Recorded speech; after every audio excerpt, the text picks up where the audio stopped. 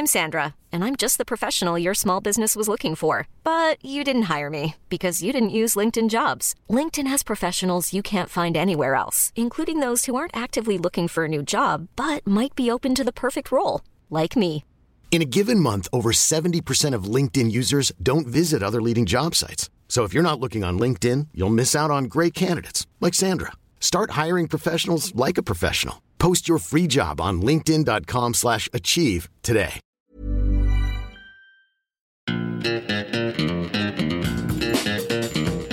Hi there and welcome to the Stock Club podcast, coming to you from the top floor of my Wall Street HQ here in Dublin, Ireland.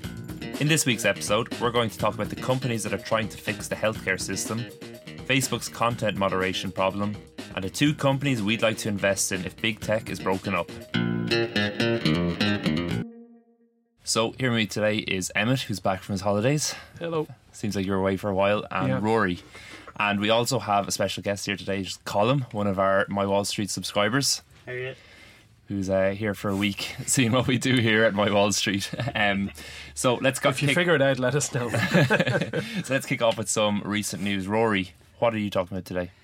Yeah, it's not so much recent news as it's an article I came across in the New Yorker. I was in an airport recently, so my new thing when I'm in an airport is to buy a glossy mag, and this time it was the New Yorker, and there was an article in there called "The Hidden Cost of GoFundMe Healthcare," written by Nathan Heller, and it didn't occur to me.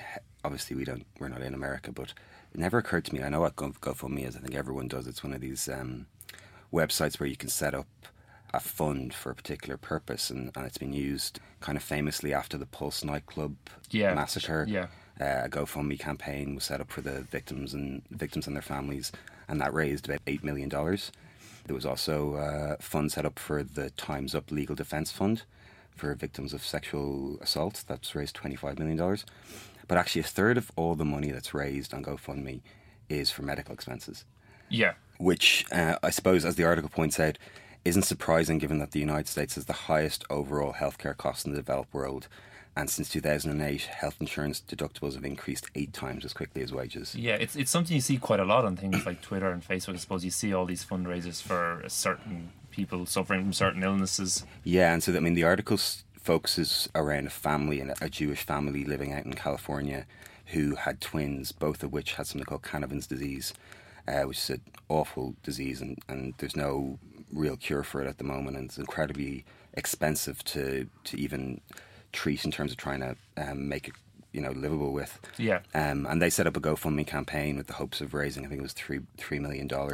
Yeah. And they raised quite a lot of money, and they had a huge support from their own community, and a local charity even agreed to take on the case so that all the deductions were charged tax deductible, and they still didn't make it anywhere close to it. And the article really focuses on how these campaigns are really driven by the narrative, and how, if you have a good story, you're going to raise the money, and if you don't, you're not. And there was even they even had suggestions from people of paying a PR firm to take on their case, and the father just didn't feel comfortable with that at all. Didn't feel right with the idea that the money people were donating was going to a PR company. Wow. And I just thought it's a long read, and it's really kind of eye opening to how in trouble the healthcare system is in the States, that this is what it comes down to. The CEO of the company kind of sadly had to say, we are the world's largest healthcare company that isn't actually a healthcare company. Wow. So I thought it was a great article. If anyone has a chance to read it, you can get it online for free. I think the New Yorker gives you 3 free articles a month or something. But it definitely highlights, we talk about industries that want to be disrupted. If you look at 2 in particular, or 3 in particular, really, healthcare, college tuition, and college textbooks, I think, are the 3 that I can see right away as being industries that are going to be disrupted heavily over the next 10 years. And what are the companies that are going to come in there and disrupt those companies? I think Amazon's definitely a contender. Yeah, so I was going to say that in the last podcast we definitely talked about the the college side of it, so the textbooks and the tuition. So what companies then would you see out there that are disrupting the healthcare? Well, I'm not sure if anyone's disrupting it just at the moment. There's one in our app that I think we're going to talk about a bit later that's trying something a bit mad, and we'll talk about how that's going. But of the bigger companies, Amazon's clearly making inroads into it, or they're trying to get there. They bought that company PillPack last year, which was, you know, it's a bit more down there in their wheelhouse in terms of just being a kind of pharmacy delivery business. But, you know, Bezos is working with Warren Buffett and Jamie Dimon at the moment to try and figure out a new form of healthcare, kind of one of these loon shot ideas. If you remember the book I mentioned, was it 2 weeks ago? Yeah. So I think like it's one of the most interesting industries at the moment, particularly in America. And I think that article really showed me that it is so ripe for disruption. Sorry.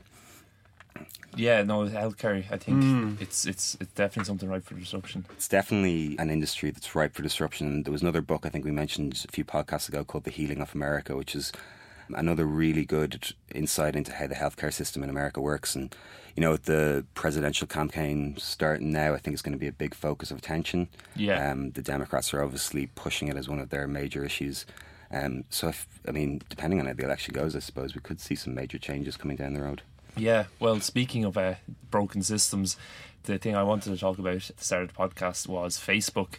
So, as many of you might have read, back in February, there was a big article on The Verge, written by a really good writer, Casey Newton, which it kind of went undercover in one of these Facebook content moderation sites.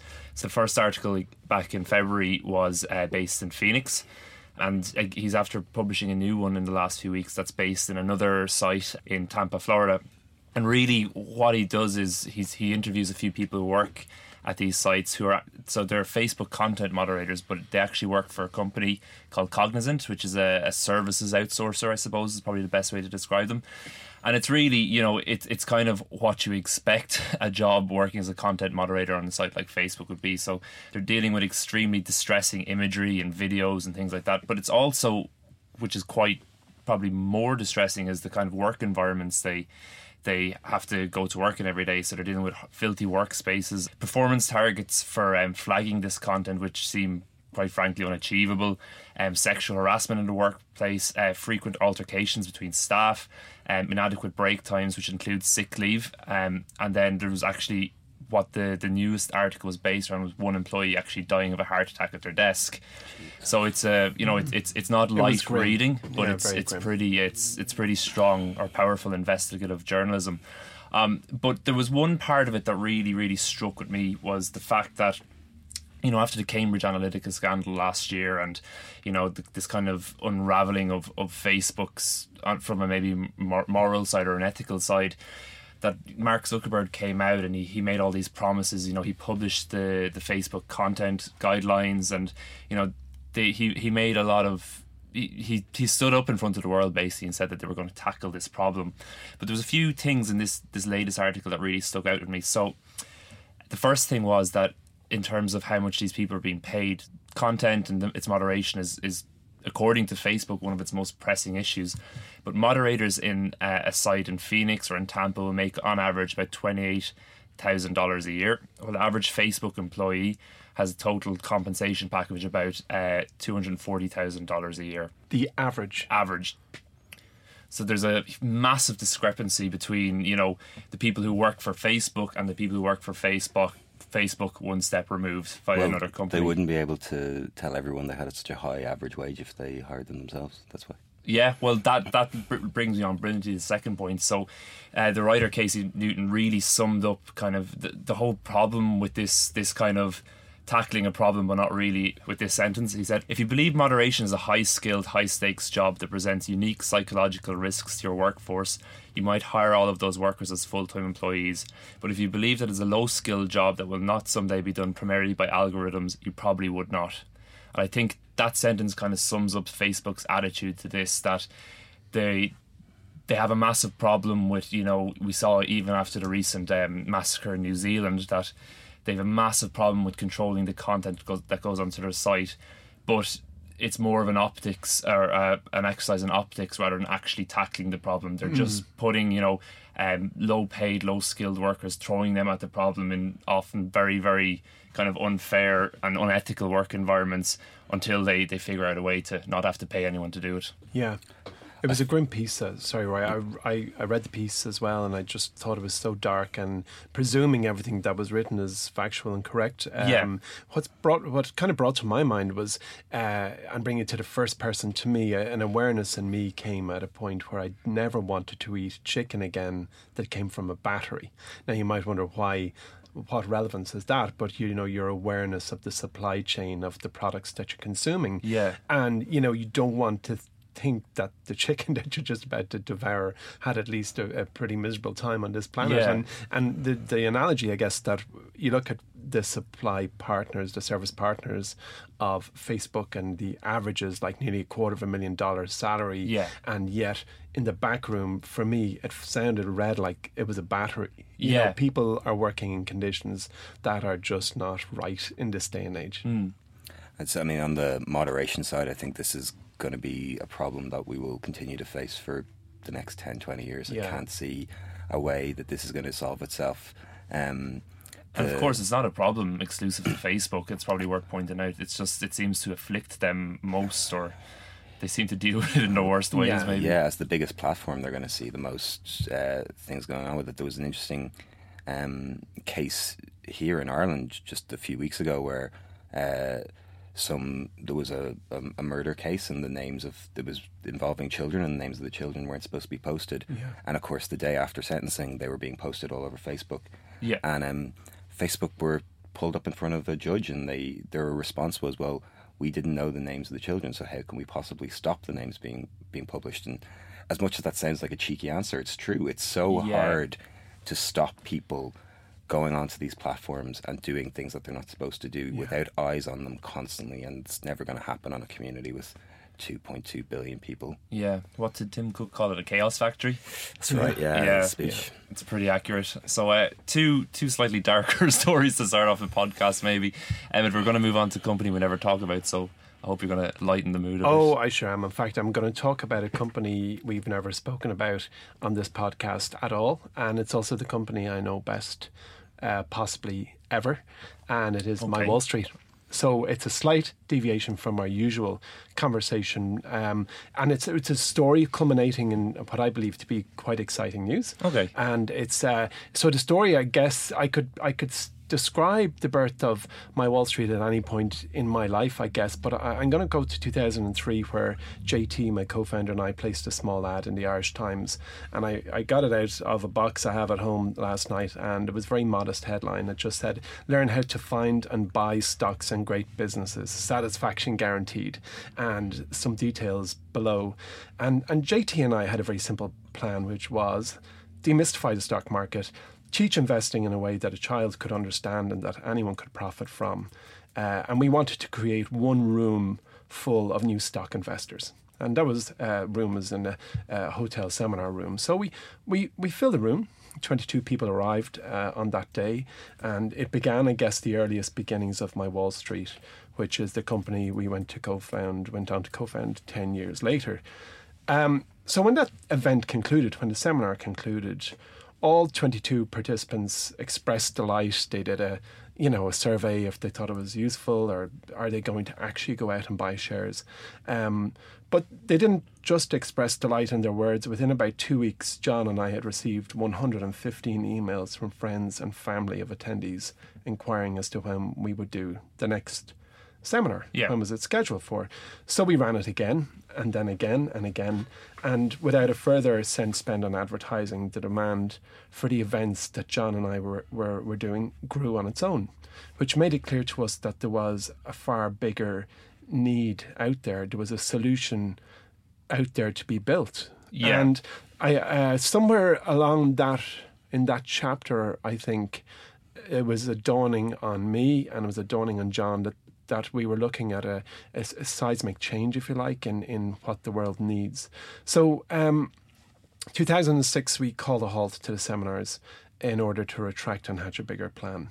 And instead of building a business to get a meeting room in a hotel successfully invested, we needed to get the world investing successfully.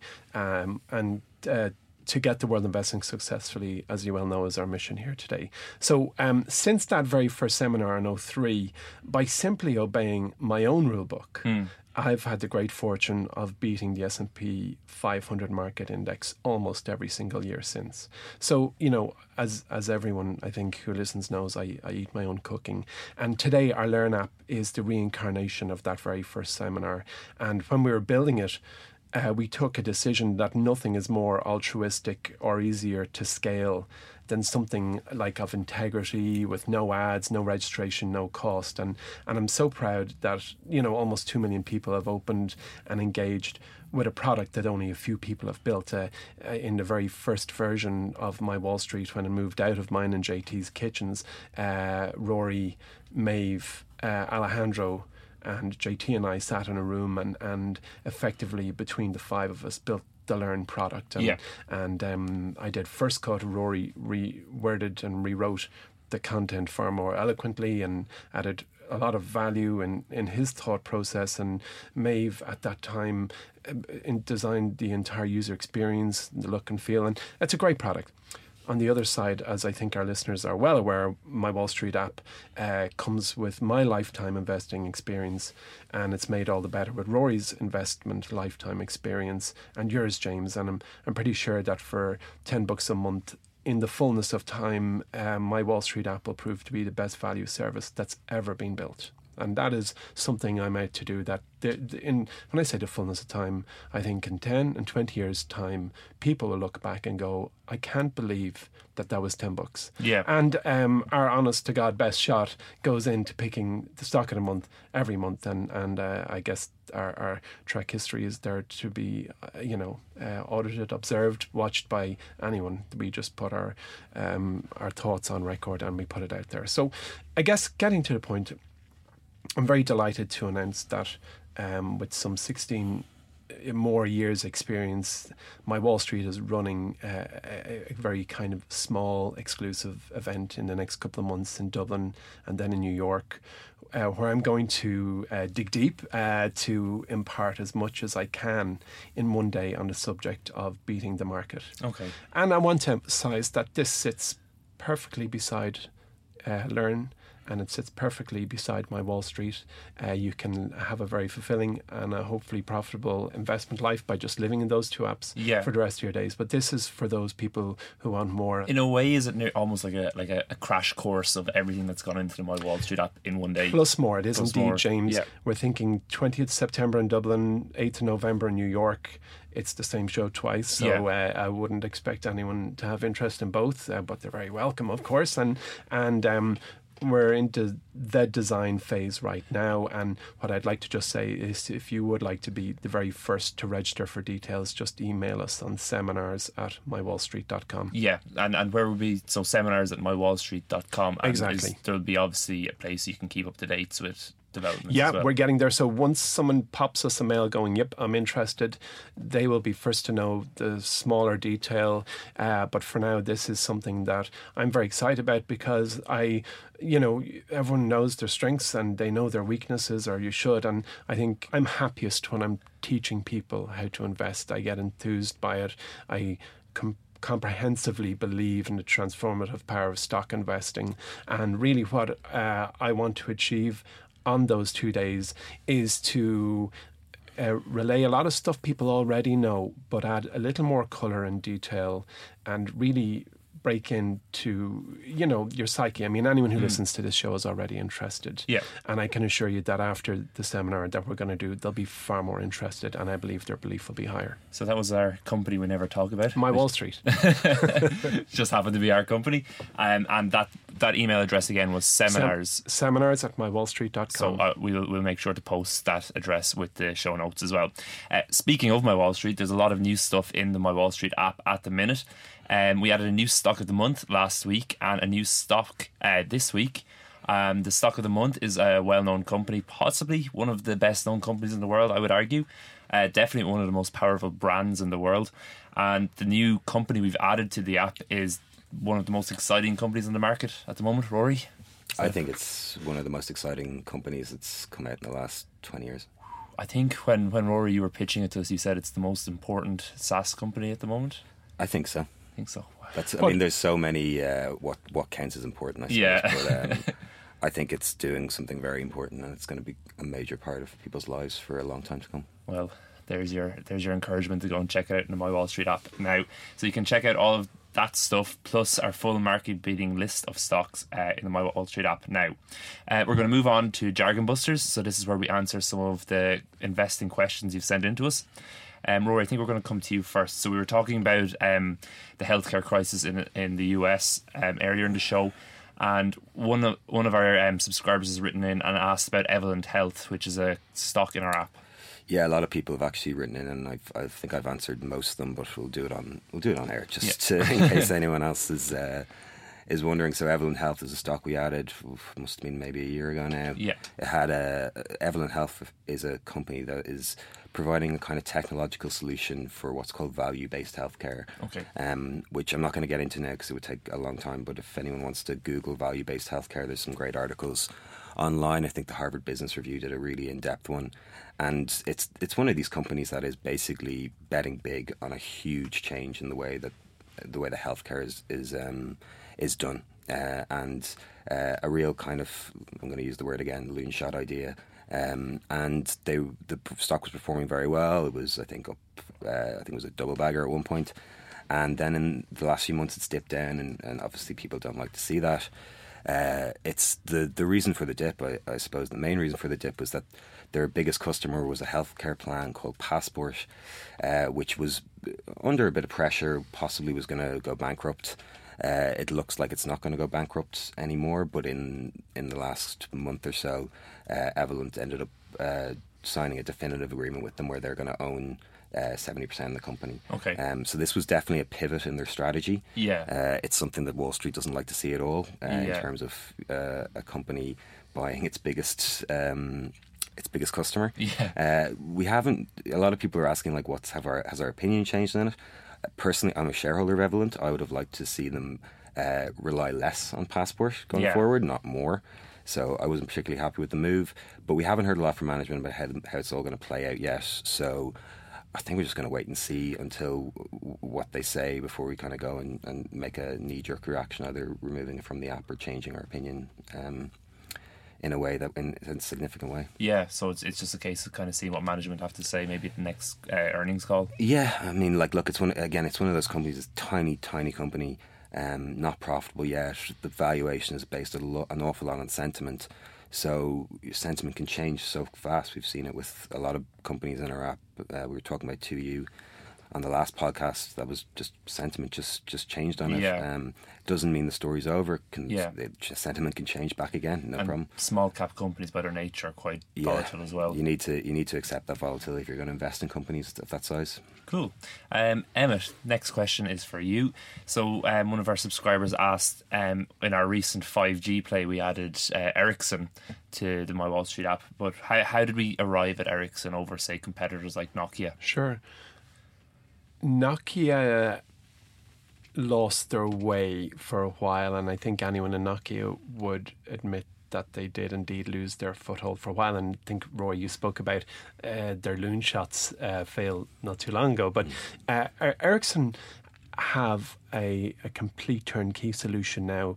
They acquired a German company called Cathrine who make antenna systems, and Ericsson can now walk in to any network provider, Verizon or Vodafone or whoever, and roll out, in essence, an entire 5G network as a service, as a turnkey service. And I'm familiar with both businesses, and I'd have a lot of friends who are very familiar with the products that both offer. And Ericsson had all the signs, or most of the signs, that I like to see in a big turnaround story. So Ericsson got a new CEO a couple of years ago.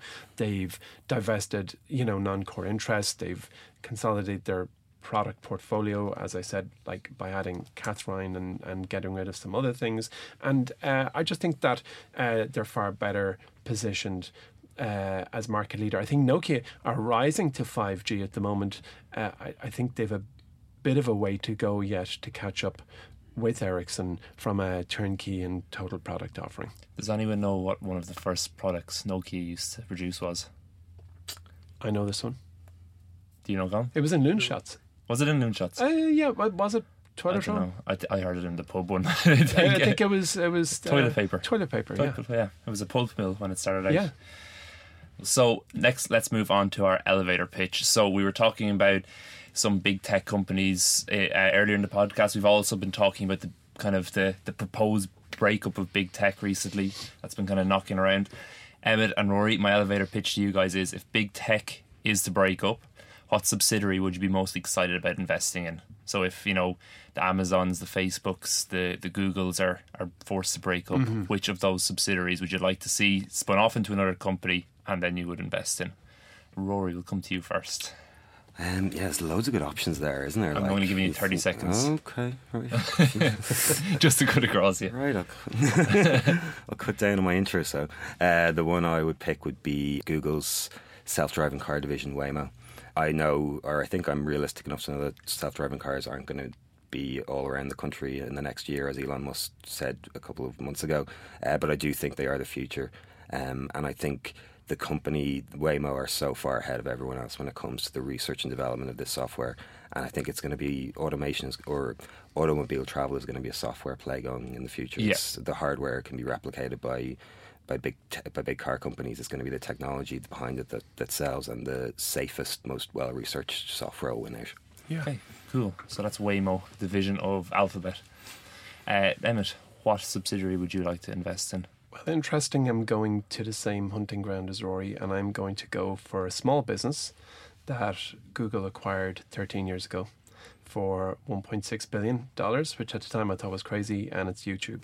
Okay. And the reason I would buy shares in YouTube without actually knowing the fundamentals below it at the moment is that there are very, very few people, if any, I know under the age of 50 who don't use it regularly, plus they have clearly monetized the platform with adverts. And when you look at other things, that 70% of a person's media time is spent with their smartphone, YouTube really, they're king. Yeah.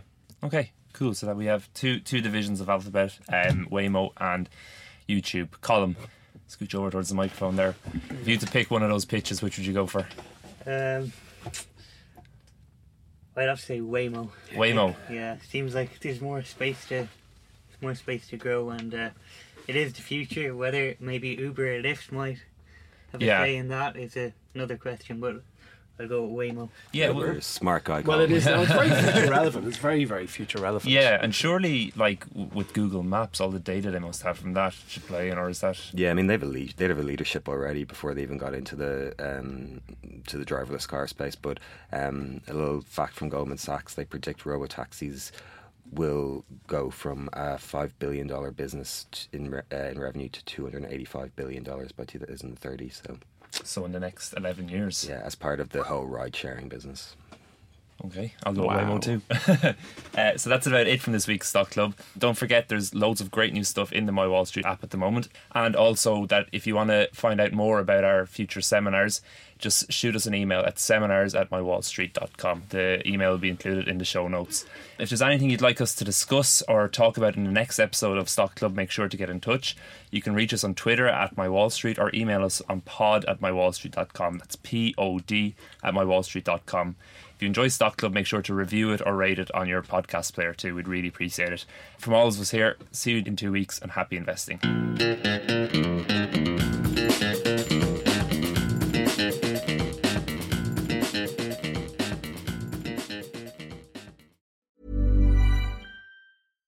My business used to be weighed down by the complexities of in-person payments.